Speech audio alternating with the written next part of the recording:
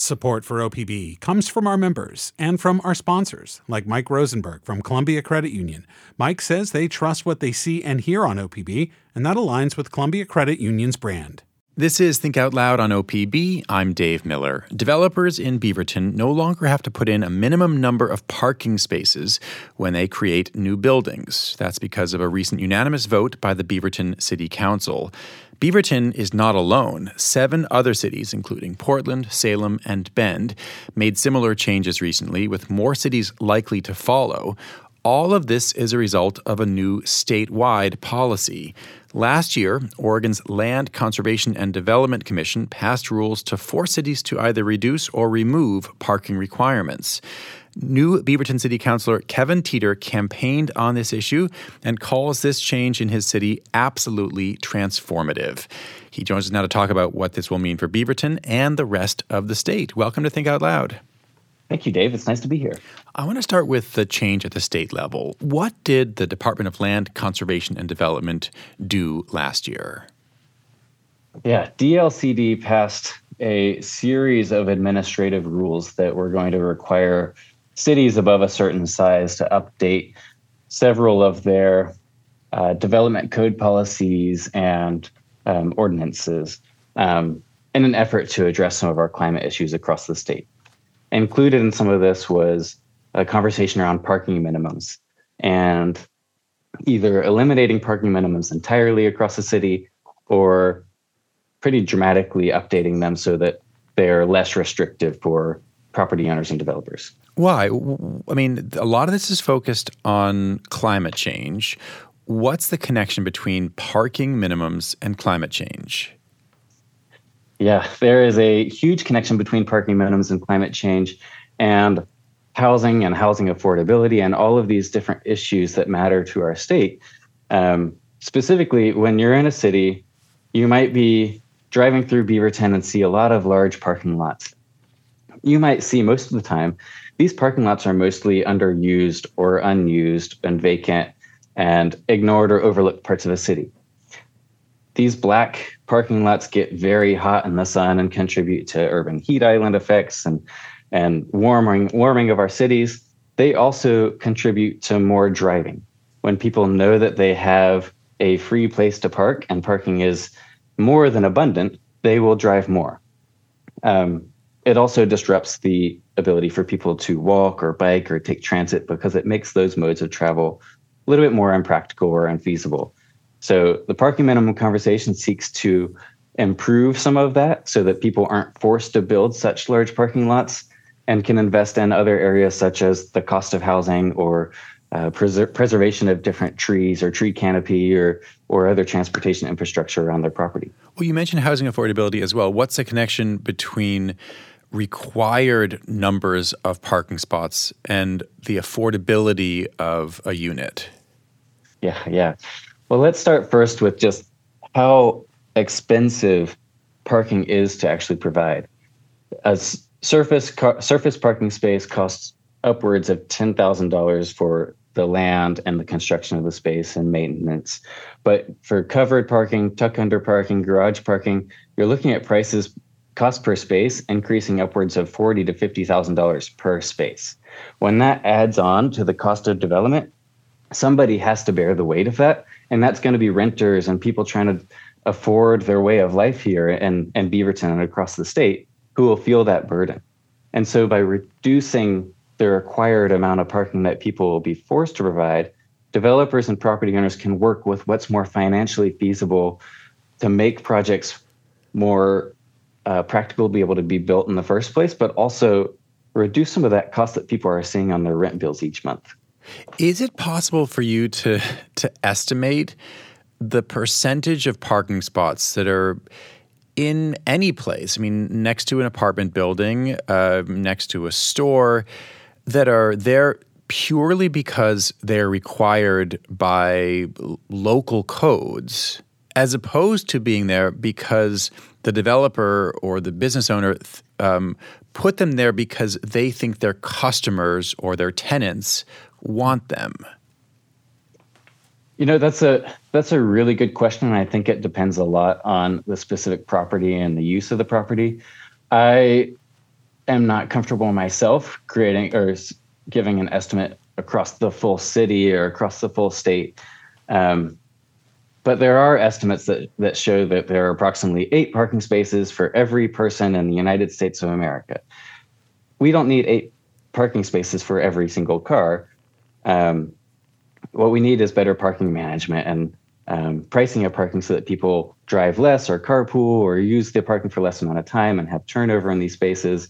But I think what we will see as this code is implemented, as people develop their properties and build new businesses and new housing, is that we'll see more of these parking lots get a little bit more right-sized for this specific use and what people actually think that they'll need. So I would be really interested in comparing that data as time goes forward.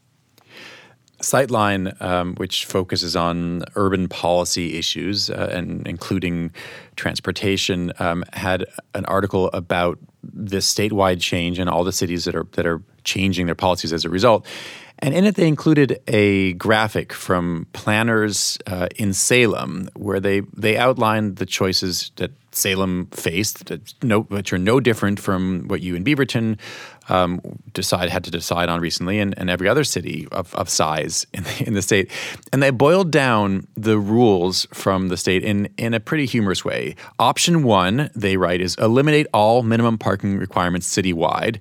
Option 2 and 3, they both are many things and more things and more things. I mean, and it's the reason I did that is because it's pretty complicated what would have been required if you hadn't just made this very simple and got rid of minimum parking requirements citywide. But can you give us a sense, basically, for the choice that you and other cities had? Right. No, I remember that article from Sightline, and it's not too far off from reality. But option 1 was eliminate them across the whole city. Then the other options had a series of conditions that would be applied if you wanted to keep parking minimums in certain zones across the city or certain neighborhoods or proximity to transit stations. So when we looked at this, we mapped out across the full city of Beaverton. If we were to go with an option that just said no parking minimums in major commercial areas or near 15-minute transit hubs or transit stations, that pretty immediately restricts a lot of the city from having parking minimums anyways. And so when we considered the administrative burden that it would have taken to update all of our codes across the full city to have this kind of context-specific approach, it just seemed very burdensome.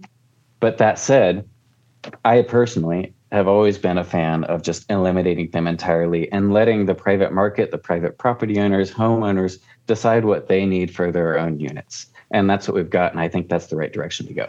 It's interesting that you mentioned letting the private market figure out for themselves what they want, because it does seem like this is a case where the traditional inclinations of the political left, which currently is a lot more focused on mitigating climate change, and perhaps more focused on housing affordability, and the American political right, which says let the market decide, don't tell me what to do in terms of mandates.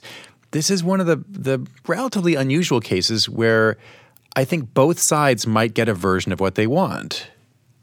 Yes, exactly. And this is something that excites me so much about this parking reform conversation, is that it doesn't matter what side of the aisle you're on or what political perspectives you might have.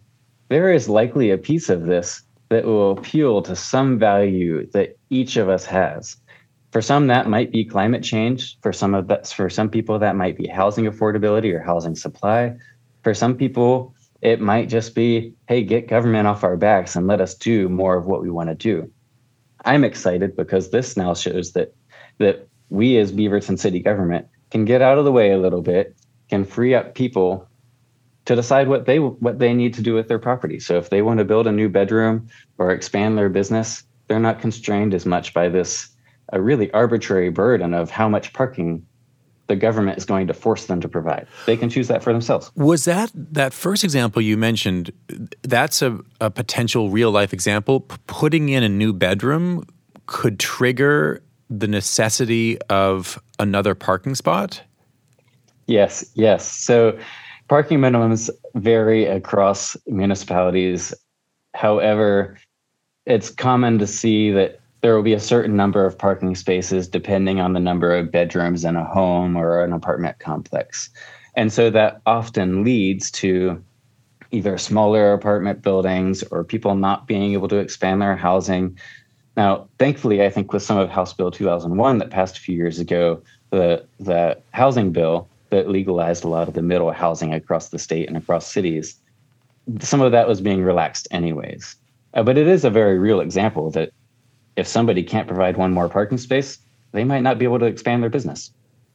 I'm glad you brought up House Bill 2001. I mean, so as you said, that's intended to increase so-called middle housing. Another way to think about it or talk about it is that it said for almost any city in Oregon that you can't only have single-family homes in place. It got rid of single-family zoning. What it didn't do is what some people sort of heard it as, which is require that in places where currently there are single-family homes that you can only build, multifamily homes or cottage clusters. It simply gives developers the ability.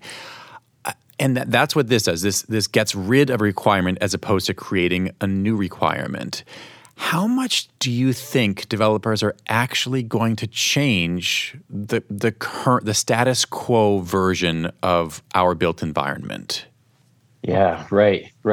So I'll start by saying I think that there's often a lot of fear in people's reactions when they hear, oh, there's no more single family zoning or parking minimums are being removed or eliminated.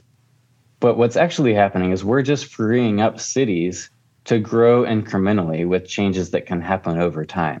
So for the housing bill, Sightline published another article when all of that was being passed and being studied that showed that there might not be a lot of middle housing that's being built right away, but it can act as a pressure release as values keep increasing, where it becomes more financially feasible to build duplexes and triplexes and townhomes.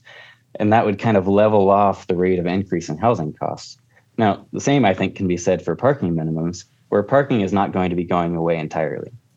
What we'll instead see is there will be a business on Main Street that maybe wants to add on an expansion or add another storefront. And doing so, maybe they'll just take away a few more parking spaces and be able to add a new kitchen or a new dining room. And that'll now be possible, but it's not going to happen all across the city all at once. It'll happen as people try and experiment and learn new things and learn what makes cities stronger and people healthier and our cities just happier all around. You're the former executive director of the Beaverton Downtown Association. When we've talked in the past about efforts, say, to get rid of some on-street parking spots as a way to make way for a bike lane, we've often heard complaints from business owners who say, I'm worried that people who are used to parking in front of my store to go buy stuff, they won't easily be able to find a parking spot and I will lose their business. What have you heard from business owners since this change was made or when the city was considering this change? Right. So I think there is a broad range of perspectives wherein people hear this and they think, how are people going to access my business? The first thought is, how are people going to access my business by car? Because that's been how people have done it in Beaverton for so long.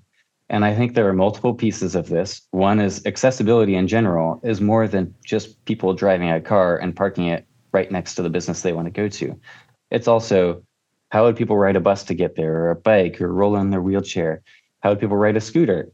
What other forms of transportation are there that can make a community more accessible, that can make a business more successful and accessible? And I think you've got to combine that with parking management strategies. And if we look at downtown Beaverton right now, parking has been free for forever. And it's also been pretty unmanaged and unenforced. So you'd have people who live in apartment buildings downtown who park in the same spot for a week at a time. And that results in no turnover in spaces, which means that businesses can't have customers who park there anyways. So what we need to do is better management of the spaces that we have. And Beaverton has started to do that too. So I think it's a multi-pronged approach that'll make it successful for everybody. What do you see as the next step in climate-focused planning? What are you hoping to see? Oh, man. There is a lot here. I think Beaverton's doing a lot of really great stuff with our downtown. I think we've got to have a hyper focus on the support on the growth and development and success and sustainability of our main streets and of our downtowns. And this isn't just Beaverton. I do work in Main Street programs all across the state and in the Pacific Northwest, from very rural towns with 25 people up to where I am in Beaverton with 100,000 people.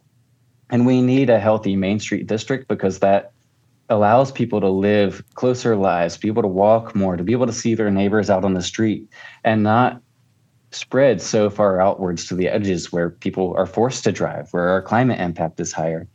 I think when we live closer together, we'll have closer community and better bonds between each other and better support and stewardship of our environment. Kevin Teater, thanks very much. Yeah, thank you, Dave. Kevin Teater is a member of the Beaverton City Council. He joined us to talk about the end of parking requirements in most of Oregon's larger cities following a change last year at the state level. If you don't want to miss any of our shows, you can listen on the NPR One app, on Apple Podcasts, or wherever you would like to get your own podcasts. Our nightly rebroadcast is at 8 p.m. Thanks very much for tuning in to Think Out Loud on OPB and KLCC. I'm Dave Miller. We'll be back tomorrow. Think Out Loud is supported by Steve and Jan Oliva, the Rose E. Tucker Charitable Trust, and Michael, Kristen, Andrew, and Anna Kern.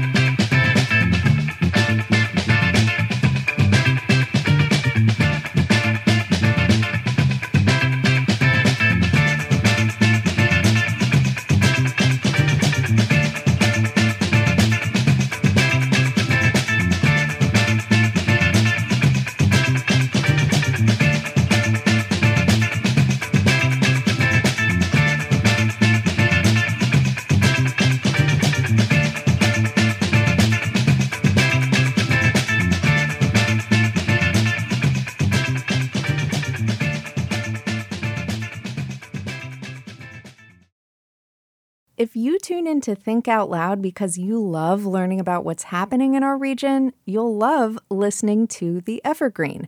This weekly podcast paints an audio portrait of the Pacific Northwest through the stories of the people who live here.